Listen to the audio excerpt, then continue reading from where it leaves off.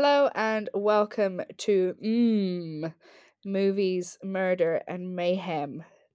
True crime, true horror, the true stories behind some of our favourite horror films and some of our not so favourite horror films. I'm Ygraine, and then there is my And co-host. and I'm Ruby. I'm not allowed to say the name of the show anymore because I got it wrong the last time. You know what? Next episode you can do the intro. And I'll I'll hand probably over fuck it the up again. reins. But until that day, we live in hope. I'll get How are cue you? cards for you. I'm okay. How are you? I'm the same. I think we both had quite long days. We've both been trying to record this episode for about 3 weeks now. Yes, because I did say I was going to do 3 episodes last week, and it just didn't happen because Yeah, life gets in the way, and St. Patrick's Day gets in the way. it does, especially when you have a child and you have to make last minute costumes for their parade and yeah. Were they in the local parade? They were, well, we had to walk with Nate, so we were in the local parade, but I had to make him a little butterfly costume. Oh, that's adorable. I did as most born and bred Dubliners do, and I stayed inside and shut all the curtains. God forbid you look outside, you might make eye contact with a marching band, and then you're stuck doing parade things for the rest of the day. No, no, no. No, we did come home straight away and it was straight back into our pajamas and into bed. So Good. In true St. Patrick's Day tradition, I haven't been to a parade since I was a kid. I think I'm not made for it. I can understand going to them when you have kids because, like, the kids love that shit, but I do not. right, let's get into this then, what we're meant to be doing. Um, let's kick off with yours this month. I am going to cover, in a more general sense, not Irish folklore. That's huge. That's a huge topic. Um, the fair folk, the little people, Irish fairies, because I had a stroke of genius and I was like, I know, I'll do leprechauns because we did all the leprechaun movies last year and tortured ourselves for several hours.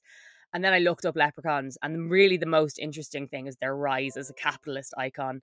So, which is not really, I mean, it's somewhat related to the horror movie franchise, I guess, but it's not that interesting for this particular podcast. So, I kind of looked into the history of Irish fairies as a concept overall. And I was quite pleasantly surprised to find some new things that I'd found out and some interesting things. So I will give you a short history of the Irish wee folk. So, and I did not know this. Please tell me if you did. The Irish fairies are directly descended, or possibly just are, the Tuatha De Danann. Were you aware of this? I was aware of that, yeah. So, because I always, like, when I was listening to folk tales and things growing up, the Tuatha De Danann were, Tír na Nog, 8 feet tall, literal gods. And then the fairies, the She, were tiny, mischievous, ugly little bastards. So you can see how I didn't necessarily connect the two in my head. Maybe the two of her just had to they had to downsize after a while and thus became the Well, A there is an she. explanation, which Okay. is that the Tuatha De Danann were the original inhabitants of Ireland, according to legend. And then the Milshans, who were not cake, by the way, they were people called the Milshans. Um, they arrived, so they actually sailed up from Spain, essentially. There's some bits of various different texts that kind of track their origins right from like Babylon and Egypt and stuff, which is really cool and interesting. But I do not have the energy to go into it now. So they arrived up from Spain and they were like, "This looks nice. We'll have it." And the two Danann were not too happy with that, and a war broke out. But the Milshans won against gods, so that's a logical plot hole. But we'll let it go because this thing is full of logical plot holes. So what they decided is they were going to split up the country. They were going to draw a line down the middle, but it was vertically and not horizontally. So the two Danann took the other world, or the below world, and the Milshans, who became the ancient Irish people, whom all like ethnically Irish people are supposed to be descended from, took the above world, took here. And so that's how they literally took their magic and shrunk themselves down and legged it underground, which I think is a very funny concept.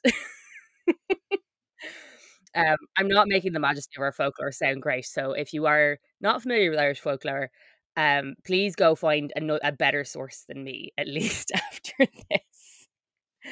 So, most folkloric events in regards to fairies, and their magical, mysterious ways, um, are usually used to describe unexplainable events. So back when we did our very first together, I know you spoke about this, Graham, because you did Changelings and the story of Bridget. I can't remember her second name, who was accused of being a changeling. And she just got a cold, and they were like, clearly it's witchcraft. Well, not witchcraft in this case, fairy magic.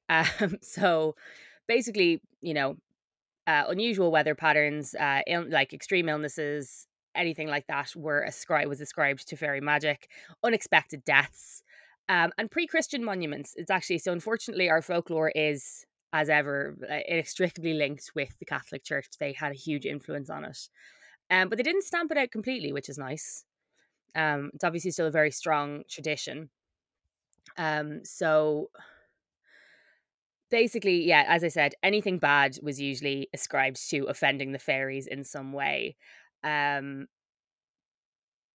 and in general, it was best to avoid angering them or insulting them in any way. The fairy human relations bit of this whole section is kind of fascinating, but obviously any like pre-Christian monuments, anything like that, that was all ascribed to the fae folk, and they were often turned into like entrances to hell or entrances to purgatory and stuff like that. So what would have been known as entrances to the other world where the she lived, they were suddenly entrances to hell. So everything kind of got a little bit twisted. Um and then you've got your fairy rings, your fairy hills, your fairy forts, your fairy bushes, and your fairy trees.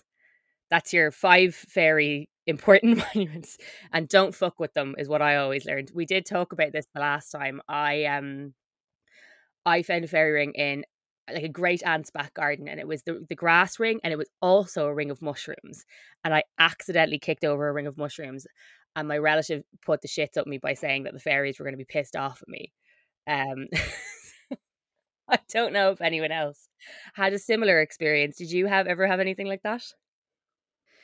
No, not really. Just that um I had a friend whose mum always used to say if you ever got lost in a field to turn your clothes inside out and you'd be able to find yourself back home. Otherwise, if you didn't, you'd be lost to the fairies. That's interesting. That's not one I'd come across before. I know there's a lot of leaving a bowl of milk out for the fairies, or leaving certain kinds of foods or flowers and things like that out on certain nights as well. There's a lot of the saints traditions and fairy traditions. There's a lot of crossover there as well, which is again the Catholic the Catholic Church and Irish folklore kind of mixing in a nice, very weird stew. Um what I found very interesting, one thing I did find is that this tradition of being very reverent of a fairy thing, insert your thing here, um, is still taken quite seriously. As late as 1999, the Ennis bypass was rerouted slightly to so as to not disturb a fairy bush. There was a particular, I think it might have been a hawthorn tree or something, that all the locals were like, "You can't knock it down, the fucking fairies will kill us." And they were like, "Oh shit, all right." And they just shifted the road over a little bit. Well, They went around it. hawthorn trees are like the sacred tree of Ireland, aren't they? Like They are, you yeah. you So shouldn't hawthorn mess with the trees and fairy hawthorn. trees. Yeah, what I have it here is fairy bush. I must check. I think it was a hawthorn tree.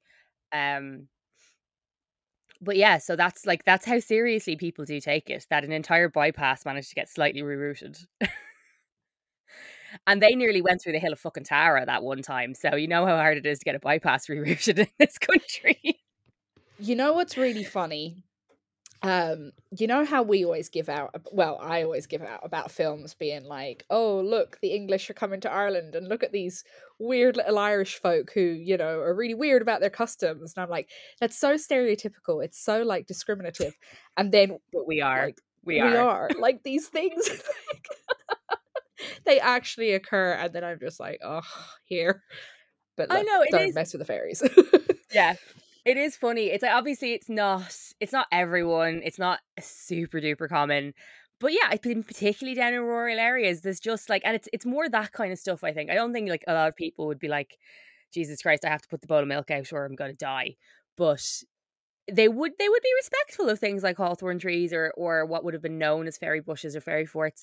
A lot of fairy forts are old Neolithic um structures, like often like tombs and things like that. And like when you're a kid, you're told probably because your parents couldn't be arsed explaining like Bronze Age civilization to you. They're just like the fairies built it. There was a wedge tomb down on an island that myself and my family go to during the summer down in West Cork. It's still there. It did get hit by lightning though, so it cracked in half, which was very dramatic. Um, but when I was a kid, I was convinced that it was built by the fairies, and I loved that kind of shit as well. So I was probably more inclined to believe that than like a bunch of dudes did it hundreds of thousands of years ago. But that was my sincere belief. As much as I give out about these kind of films, but I do appreciate that they don't depict the fairies as Tinkerbells with glittery wings, that they are fully aware of like what the fairies actually are in Yeah, they're Irish little impish folklore. gerblins that just want to cause pain and mischief. Do you think I think that it's long standing bitterness that they got given the shitty basement apartment. Oh, absolutely. Like, you know, they had the whole fucking country and they were these giant deities, and now they've been relegated to the fucking underworld, which in Ireland is marshland and bog.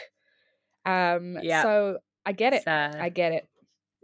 it's a bit of a downgrade, all right. So yeah, some of the methods that were employed, and I think are still employed to keep fairies at bay: garlands of marigolds and primroses at the door, the wood of the ash, rowan, or blackthorn trees, a bag of clover around your neck, where all means of protection from fairies. And this is actually, sorry, this is similar to what you were saying. So to turn your coat inside out when a fairy was passing. And they're not fond of iron, salt, or bread. The iron and the salt thing I think is interesting because that seems to be across like a multitude of folkloric traditions. That's not bread is interesting. Who hates carbs? But iron and salt are not unique to Irish folklore at all. You'd find that across like European, pan-European folkloric traditions and outside of that as well, which I think is always very, very interesting. You do wonder, like, was there something that really hated salt and iron? Well, I always think about like Supernatural, the TV show, because they fight off Mm. everything with like salt and iron, and you know, to protect yourself, you put yourself in a circle of salt. It's in Hocus Pocus even. To protect yourself from the witches, Yeah, you yeah, cast a circle of it's in a salt. lot of saying it's in yeah, lots and lots of different traditions. So I always find that fascinating when you have these kind of much broader crossovers. Like obviously there are fairy like and imp like trickster characters in like folklore from all over the world. Again, it's not unique to Ireland. This is just our particular version of it. But anyway, I'll always be puzzled by that bread thing though. That seems to be an Irish thing. Obviously, it was Irish mammies being like, "Don't or, like, eat your bread, eat up there. It'll keep the fairies away. Eat your crusts. Eat your crusts." Exactly. I'm not cutting the crusts off your bread. The fairies will get you in the night. So, the interaction between the human world and the fairy world is also always an interesting one. It seems to be fairies constantly trying to screw over humans, with the occasional story the other way around, but mostly fairies screwing over humans.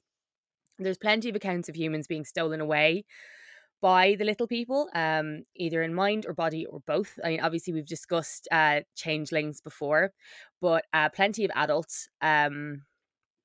people were seen to have been stolen away by the fairies. It was often said that they would have been put into servitude by the fairies. I think we saw an example of that in one of the Leprechaun movies. One of the Leprechaun had a human slave who was indentured to him. Um, so there were in many of these stories there are attempts of like their loved ones to rescue them by following very specific and weird instructions, usually from some sort of wise woman. And if they were followed exactly, you'd get your person back, and if not, they would live in the fairy world forever. If you were fortunate, you might be returned by the fairy without any help from anyone else. But the problem was, as with Tír na Nog, time in the fairy world does move differently to time in the human world. So you could have been down there for an hour and you'd have been gone a year. And that's a really common theme across a lot of, I think, Irish fairy stories and folklore stories, is that someone goes somewhere and they stay with, say, they're fascinated by a fairy and they stay with them for a year or so, and then they decide to go back and like a decade has passed at home. So that's really common. And this, I remember being very perturbed by that theme of thinking you were only going away for a little while and coming back and like all your loved ones were old or gone. I don't know if that's something that I'm sure it is something you came across in your childhood.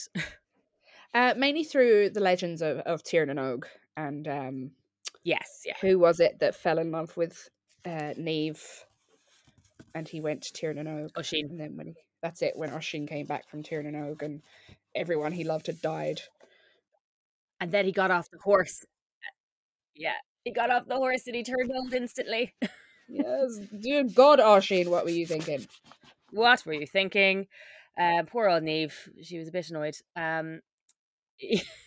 Yeah, but so it's quite common. So your loved one would disappear, and then they'd come back a decade later, and they'd be like, "I've been gone 5 minutes," which was a a fun theme. So fairies were said to employ humans to work for them for either 1 or 7 years, and if you spent the full 7 years with the fairy, they would return with a magical gift, because the number 7 is an important symbol in Irish folklore. A symbol for what? I didn't look into it. I didn't think of it. So that one will have to remain a mystery. But one of the shitty things about that is they would give you payment or their magical gift, and you'd be like, "Sweet, I'm rich forever." And then you'd go back to the human realm and it wouldn't work, or it would disappear, because they would give you something that only really existed in the fairy realm. Those darn fairies. Those done first. So basically it was just wage theft all around, really. The capitalist bastards. Capitalist fuckers. So in appearance, fairies, in the Irish tradition at least, resemble humans, except small. They they keep livestock and sell them at fairs. So they were like, this was the thing. They were seen to be kind of common actually, like in life for a while, which does make me think some of this is just ableism. Um, so they kept livestock and sold them at fairs. They enjoyed whiskey and music. They liked gold, obviously. Give me the gold. Particularly fond of milk and tobacco, but hated iron, fire, and salt, and the Christian religion.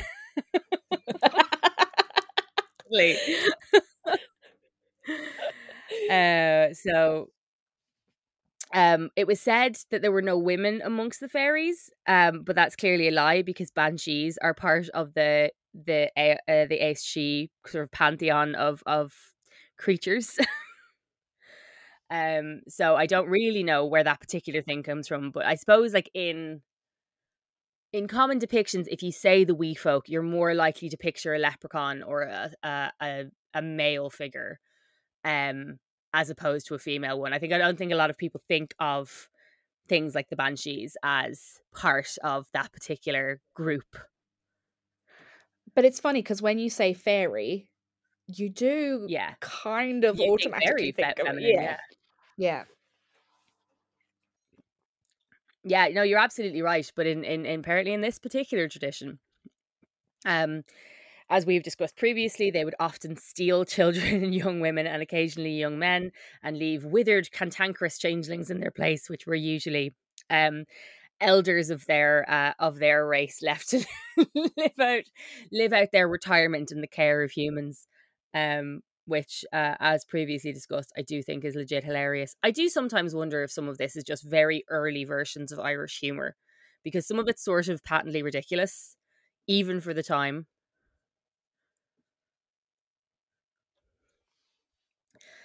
They were known to bring disease on crops, animals and humans.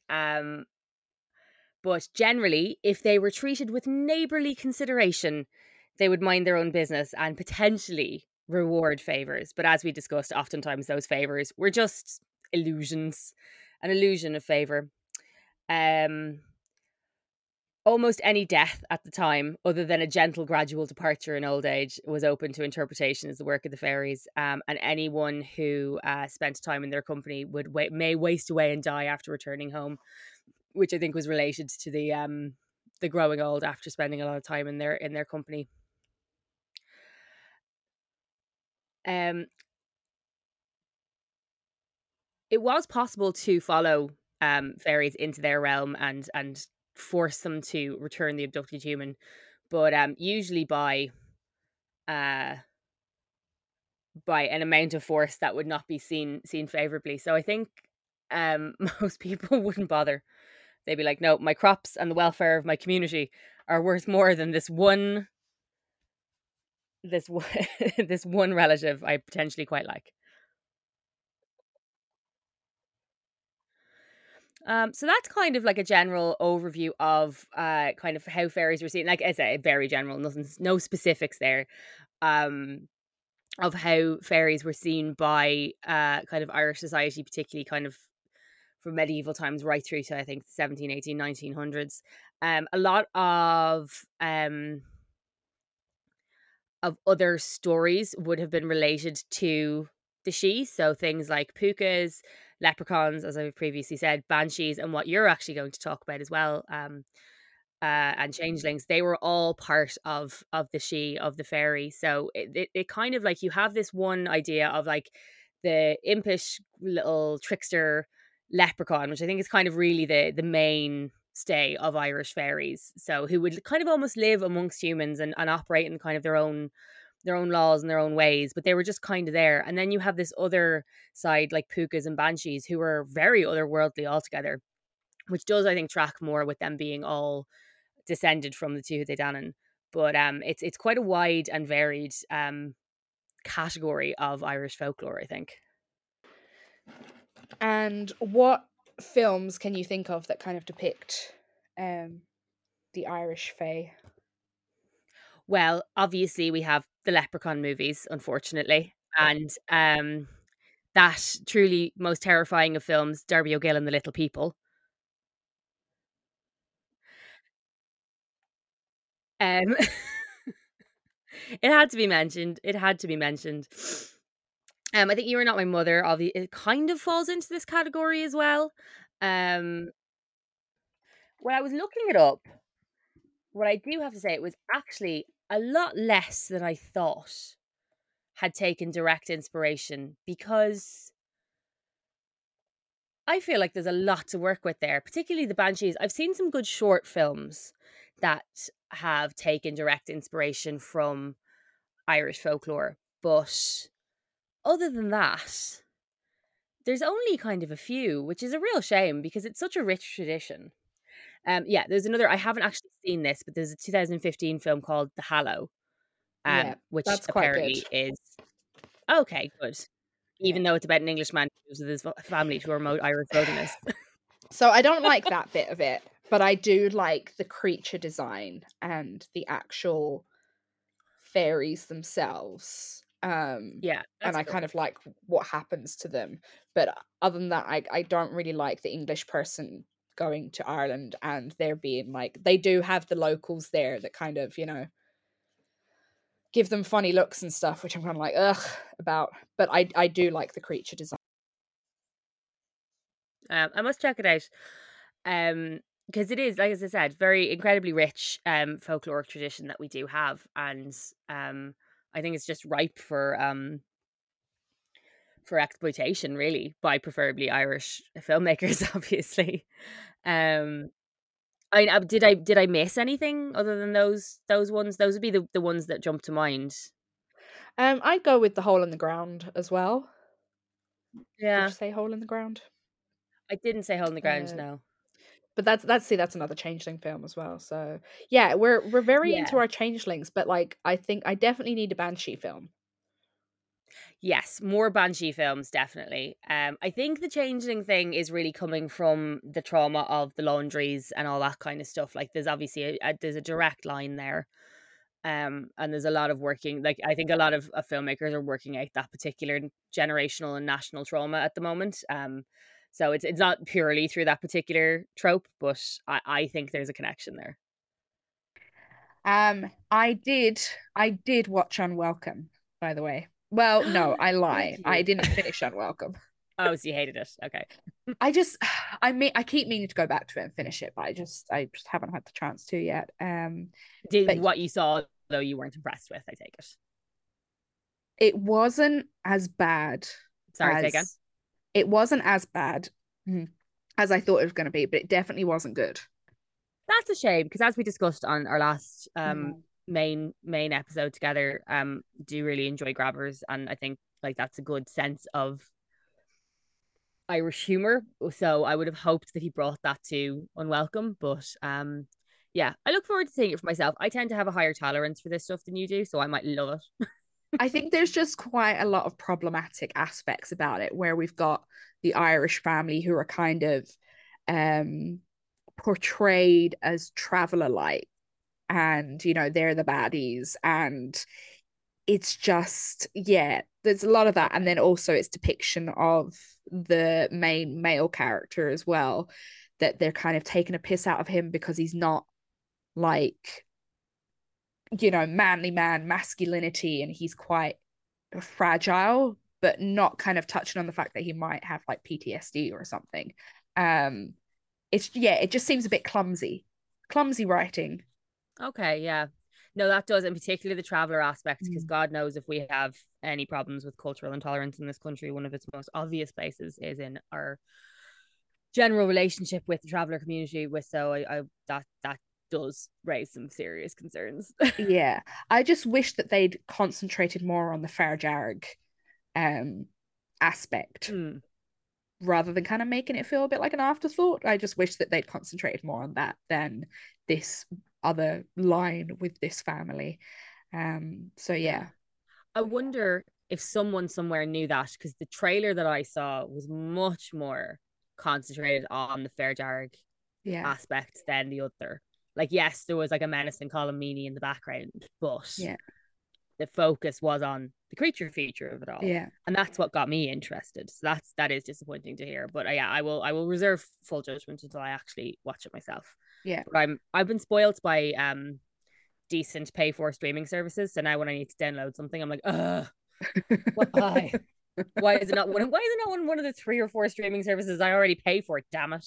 I know it's so annoying when you're looking for a film and it's not on any of the streaming services. It is just, it is so annoying. I know, so irritating. It But really is. anyway, so yeah, that is my brief and incomplete history of the wee folk of Ireland. Okay, so I am, you've kind of you touched on it a little bit, but I am going to talk about Ireland's vampire legends. Now we all know that Ireland has a strong tradition of vampires in literature, what with Bram Stoker writing Dracula, as well as Sheridan Le Fanu writing Carmilla, both vampires. Now, of course, everyone thinks that Bram Stoker was influenced by year one from Transylvania, that I've just completely forgot. Vlad the Impaler. There we go. I Vlad, was like, what's his Vlad the name? Impaler. Vlad. Yes, but apparently, from a lot of sources, he just got the name and kind of the location. Whereas everything else, it's rumored to have been said that he was actually very influenced by the Irish legend of the Avertoch. Um, which is a very early Irish legend. Now, Avertoch is also the Irish for dwarf. So dwarf as in, an elf or a fairy person, basically. Yes. Um, and the Avatar is based around the north of Ireland. A lot of the legends come from, up where Fermanagh is, Derry. From that kind of northern area of Ireland is where these legends come from. Um, so I don't know why I keep laughing. Um, so the folklore of the Avatar is that he was a very nasty she who came across Finn McCool. And this Avatar was kind of a magician and a tyrant, and he was really cruel to people. And he was one day vanquished and killed by a chieftain, Finn McCool. And he was buried in a standing way. He was buried standing up. But the next day, when people went back to his grave to see if he was actually dead, it appeared that he had risen. And he was just as bad. He was even more cruel, even more violent. And so the chieftain, or Finn McCool, had to kill him again. But then when they went back the next day, he was risen again. This fucker wouldn't stay down. So How then, many times we gotta kill this guy? Yeah. right? Okay, so the chieftain went to a druid and was like, "Look, we have a problem." And the druid said, "Right, you're gonna kill him again, and then but you're gonna bury him with his head downwards, which apparently would make all his magic drain because apparently his magic collected in the ball of his feet or something. I don't know." Or when he woke up, he'd just get confused and be like, "Oh, it's not worth it." And apparently that would stop the Avatar from rising again. Now, there is other versions of the story of Avatar that when he did rise from his grave, it was to drink the blood of the neighboring communities. And the chieftain isn't Finn McCool, it's actually a chieftain called Kahane. And instead of a druid, so this is again, it's like mixing in with Christianity. So apparently he went to a Christian saint instead of a druid. And it was the Christian saint that was like, well, the Avatar is one of the Knave Marv or the Walking Dead. And this is where the vampire lore kind of comes from, that, it's dead corpses rising from the grave to drink Ah. blood. And the only way that he can be uh, killed is made with a sword of yew wood, which is basically a stake of what we know now as a stake. And then burying him upside down again. Maybe it's, you know what it is? Maybe it's just to confuse them. So when they wake up, they try and like dig up, but they're actually digging down. That's what I said. Bury them upside down. They get Yep. confused and then they gave up, or they get lost. They end up down with the rest with the rest of the fairies. They're like, "Oh bollocks, back here again." And so yes, to bury them upside down, and then you have to surround the grave with thorns and place a large stone on top of the grave.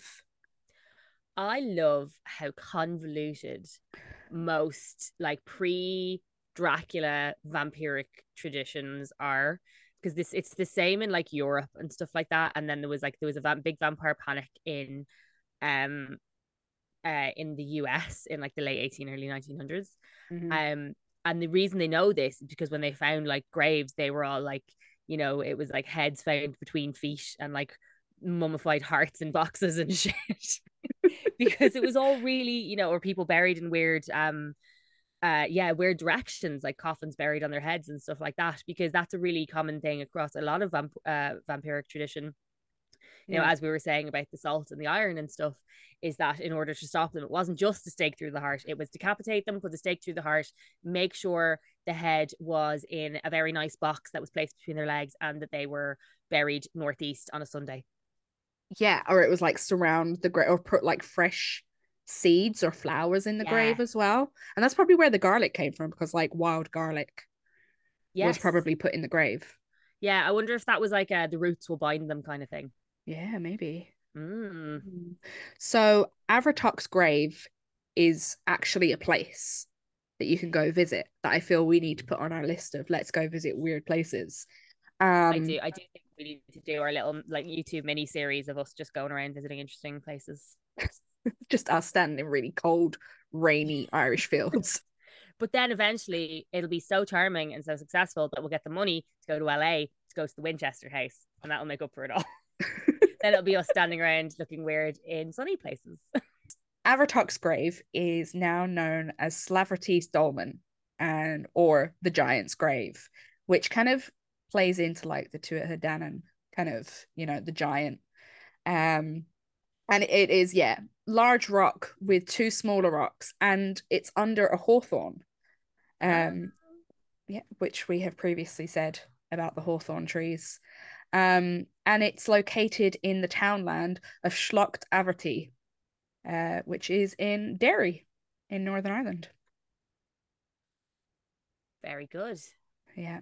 So the Avertock has been depicted in the 2021 Irish film Boys from County Hell, which is hilarious. I really loved it. Um, I would definitely recommend that.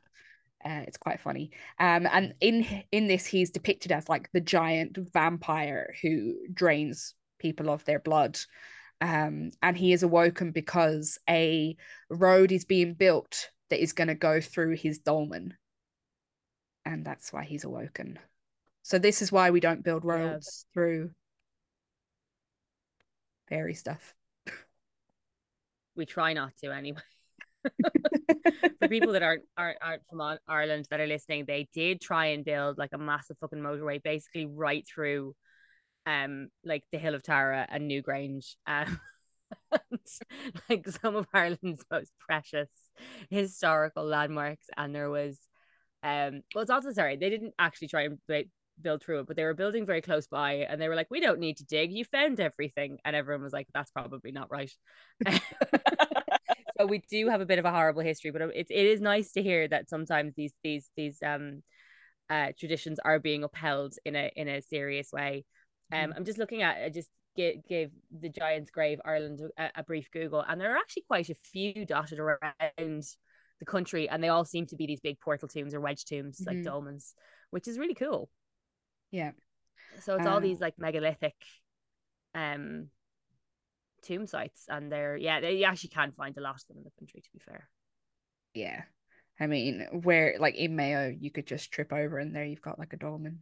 it's true. It is fun. Like I always think it's like people are you get Americans that are really obsessed with how like the ancient Ireland and all this kind of stuff, and we do just really take it for granted, but it is really fucking cool when Mm. you think about it. Like you can just go for a walk down the country, like less than an hour's drive out of Dublin, and you will genuinely find like ancient tombs and just be like, oh, there you are. I know it's such like commonplace for us just to be like, there's an ancient Yeah, tomb. yeah. It's so yeah, we really do. We really should appreciate it all a little bit more. But Mm. that being said, sometimes American tourists are also annoying. So And then we have another vampire legend called the Jaragadu or the Jaragdur, depends where you're from. And I like to think this isn't official, but I do like to think Carmilla is kind of based off this character. Um, I'm kind of bitter there hasn't been a film adaptation of this because I just think it's amazing and I really think it's due one. Um, so the legend of the Jaragdur is from Waterford, but there's obviously it's also been said it's from Wexford, so who knows? Um, one of the W's, maybe so also Wicklow. probably. So back when arranged marriages were a thing amongst chieftains and villages and communities. In a village in Waterford, there was this beautiful, beautiful peasant woman, and she fell in love with another local peasant, a farmer, and they really wanted to get married. They really wanted a family, but her gobshite of a father um He Sorry, did. it's just typical, isn't it? You're like, oh, there's a lovely young woman. There's a gobshite of a man somewhere. It's coming. I can feel it. There's several. There's several. Yeah. Um, so her gobshite of a father was horrible, and he was wicked, and he didn't care for his daughter, didn't love her, and he actually wanted her to marry um a really evil chieftain because he was willing to pay a lot of money just to marry her. Um, and so this local chieftain, he was very wealthy, but he was a big brute and he was nasty and horrible. So one day the father went to the chieftain completely unbeknownst to his daughter, like she had no clue what was going on. And between the chieftain and the father, they made the marriage proposal because why would you need the woman there? Goodness no. So she'd be too emotional. She might say no. So the chieftain promised to give the father land and money in exchange for the daughter's hand in marriage. And when the woman found out what her father had done, she was so angry, but she knew that there was nothing that she could do. So the day of the wedding came, and the bride obviously had to get married to this horrible, horrible man. And the local farmer that was actually her true love, he decided that he was going to do whatever it takes to get revenge on this whole marriage thing that happened between the woman's father and the woman's husband. Um, so it turned out that the chieftain was a lot more violent than what people originally thought. And he would lock his new bride away for days and weeks and basically used her as a trophy. So she stopped eating, she stopped drinking, and because of this, she died pretty soon after the wedding. And even though this chieftain was very rich, he gave her, well, he didn't really give her a burial. He basically just placed her underground and that was it. And then he remarried really quickly afterwards. And even her father didn't care about her death because he had his massive new fortune from basically selling his daughter. And the only person that really grieved her death was, of course, the local farmer, her true love. And every time he went to her grave, his feelings of vengeance just got bigger and bigger. Um, so it is from this point that the vampiric legend begins. So the spirit of the woman couldn't rest because she was so angry with what had happened with her, the chieftain and her father. And this is what led to her rising from the grave, kind of wanting to get her vengeance. So she first went to her father's home and killed him while he was asleep. And then she went to the house of the chieftain, her husband. And when she burst into his home, she discovered that he was in bed with a lot of women. So he was really grieving her. Yeah. So hard. So the woman attacked the chieftain and killed him straight away. And after she had killed him, she then went to suck all the blood from his body. So after sucking all the blood out of her terrible husband, she found herself kind of invigorated and really feeling like alive and not so much a walking corpse. And so this made her realize that she had a hunger for blood and that she would have to get more to continue being strong. So this is where the Jarg Dur came from. And even though there is no word in like Irish that is Dur or Jew, it basically Mm. came to mean like a red bloodsucker. Yes. So she used to, like all good female monsters, she would use her beauty to lure young men into dark places, and there she would drink from their necks. But with every feast, she would be more and more hungry, and nothing really satiated her. And then um she basically, this legend just kind of disappeared. There was no end for her, so she obviously just went off into the night and lived her good life. But there is a grave in Waterford that is said to be the grave of this woman, and it is at a place called Strongbow's Tree. So that's another place we put on our list. But That's another yeah, place to put on our yeah, horror tour of Ireland. yeah. That's really cool. So what I would really love if they took that legend and then meshed it with Carmilla. I just think that would be a really good origin Yeah, story for Carmilla. that would be very cool origin story for Carmilla. Yeah, Mm. So I love that yes, idea.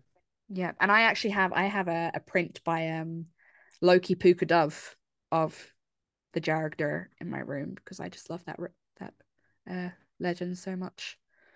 Amazing. Yeah. Yeah, no, that's not one that I was familiar with really before. I mean, I looked into it a little bit when you mentioned that that's what you were going to cover. Then I was like, no spoilers. Um, so but yeah, like it's nice because I mean there's not a lot of, with the exception of the Banshee, there's not a lot of like female, like what it's particularly post to the Danann, like you got the Morrigan and all that kind of Hmm. stuff era, female participation in folklore as characters kind of, unless they're being horribly persecuted by their men, sort of falls away quite significantly. And I'd imagine that's the Catholic Church influence as well, but it's still really nice to hear. Obviously I know this is also a story about a woman being horribly persecuted by men, but at least she gets her due revenge. Yeah. So yeah, that is my little tales of the Irish vampire laws. Very cool, very Yeah. cool.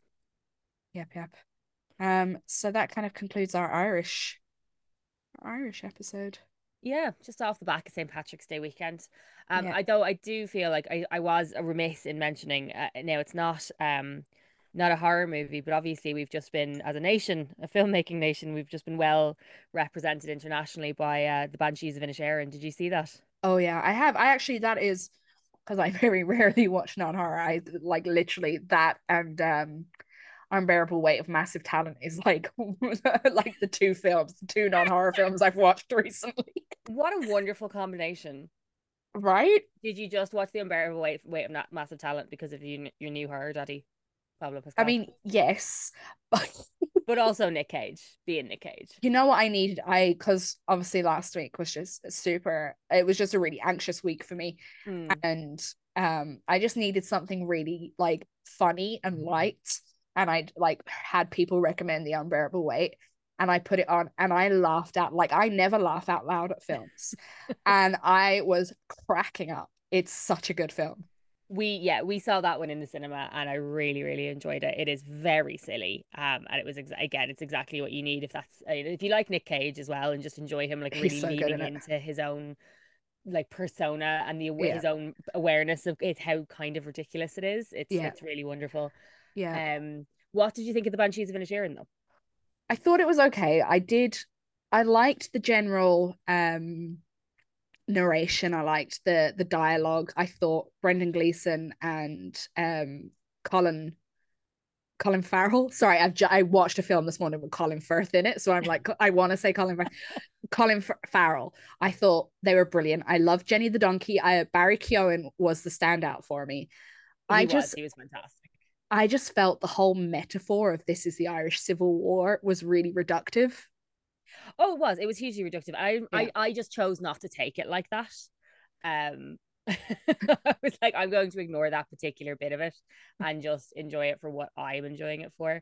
Yeah. Which was like I kind of just looked at it as sort of a meditation on like loneliness and that idea of, when you are friends with people not because you actually have anything in common or because you like each other, but because like proximity and convenience, Yeah. and the realization of that just not being um uh okay anymore. Yeah. I enjoyed it for that, like taking out the wider metaphor. I was like, you know what, I'm just going to throw that in the trash because I don't like it. Yeah, I was disappointed there wasn't like an actual banshee. I mean, I know there's the old woman that's kind of like the banshee I was going imagery. to say, but Yeah. Breedley Nachton as the Banshee was Yeah. very funny. Yes. She was hilarious in it. Yeah. um and I think the nation was acquitted well, even though I think Martin McDonagh can sometimes be a bit of a problematic figure. um I did enjoy it. Yeah. But I was going to say one of my favorite things that I found recently, and I will send you the link and feel free to throw it up on the Twitter. Someone, I'm not sure who, I'm sure I can get the credits. Someone made like a 16 or 24-bit like Pac-Man style game of the Banshees of Inisherin, and you're Brendan Gleeson running around trying to pick up fingers, trying to get away from Colin Farrell. And it's the funniest thing I've ever seen in my life. That is brilliant. I It love is. it. It's genuinely brilliant. I'll send you the link just for your own entertainment, and feel free to share it with our many listener. Yes. I will say that actually Brendan Farrell, um, Colin Farrell's jumpers were made by a local Wicklow woman. Oh, So amazing. yeah. Yeah. He That's did look very hilarious. cozy all of the time. And I honestly like when like major spoilers for the Banshees of Inisherin. So if you haven't seen it and you want to not be spoiled, stop listening right now. But when Jenny the donkey died, I had a fully emotional moment. Mm. I was ruined by that. Though I did Yeah. tell you that animal deaths in movies are just really like ruining me at the moment. I don't know what it is, but at the moment I just can't Oh. take it. Like I end up a blubbering mess, and no matter what the Oh. context, it's really terrible. I can't remember the last time a film affected me. Oh, I that's know. I need to find a film that's gonna, you know what it was actually? There is a film that really affected me. It's called Next Exit. I've heard um of that film. yes. I haven't So seen it, but I've heard of it.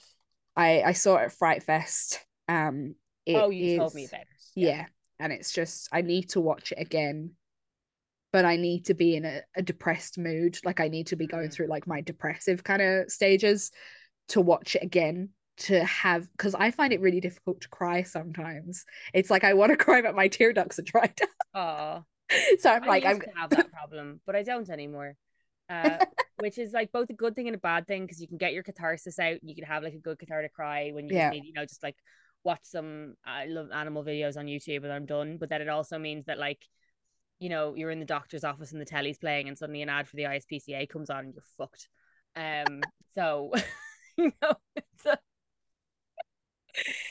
yeah. it's So got its good sides and its bad sides. yeah, so I'm just waiting until I need a really cathartic cry until I put it on. Yes, But you know what I'm actually also scared of, that I'm gonna watch it again and not have the same reaction and just be probably. like, Yeah. yeah. I'm reading the synopsis now. Yeah, it looks quite heavy, all right. Yeah. And it's oh God, what's his face? I can't even remember his name now. The director, Rail next. Elfman. That's the director. Rail Coley, the main guy. Oh yes, He's yeah, in or all yeah. like the Mike Flanagan TV shows. Oh yes, okay. It's his one that really, like, his performance really gets me. Yeah, I don't think I can. Oh, because I love him. Yeah. I'm always very upset when he dies and things. Because yeah, I watched iZombie back in the day, and he Okay. was in that, and he was very charming, and I was like, well, yeah, you're a ride or die, and I do enjoy him in the Mike Flanagan ones as well. Yeah. Um, so yes, where can people find you, Ruby?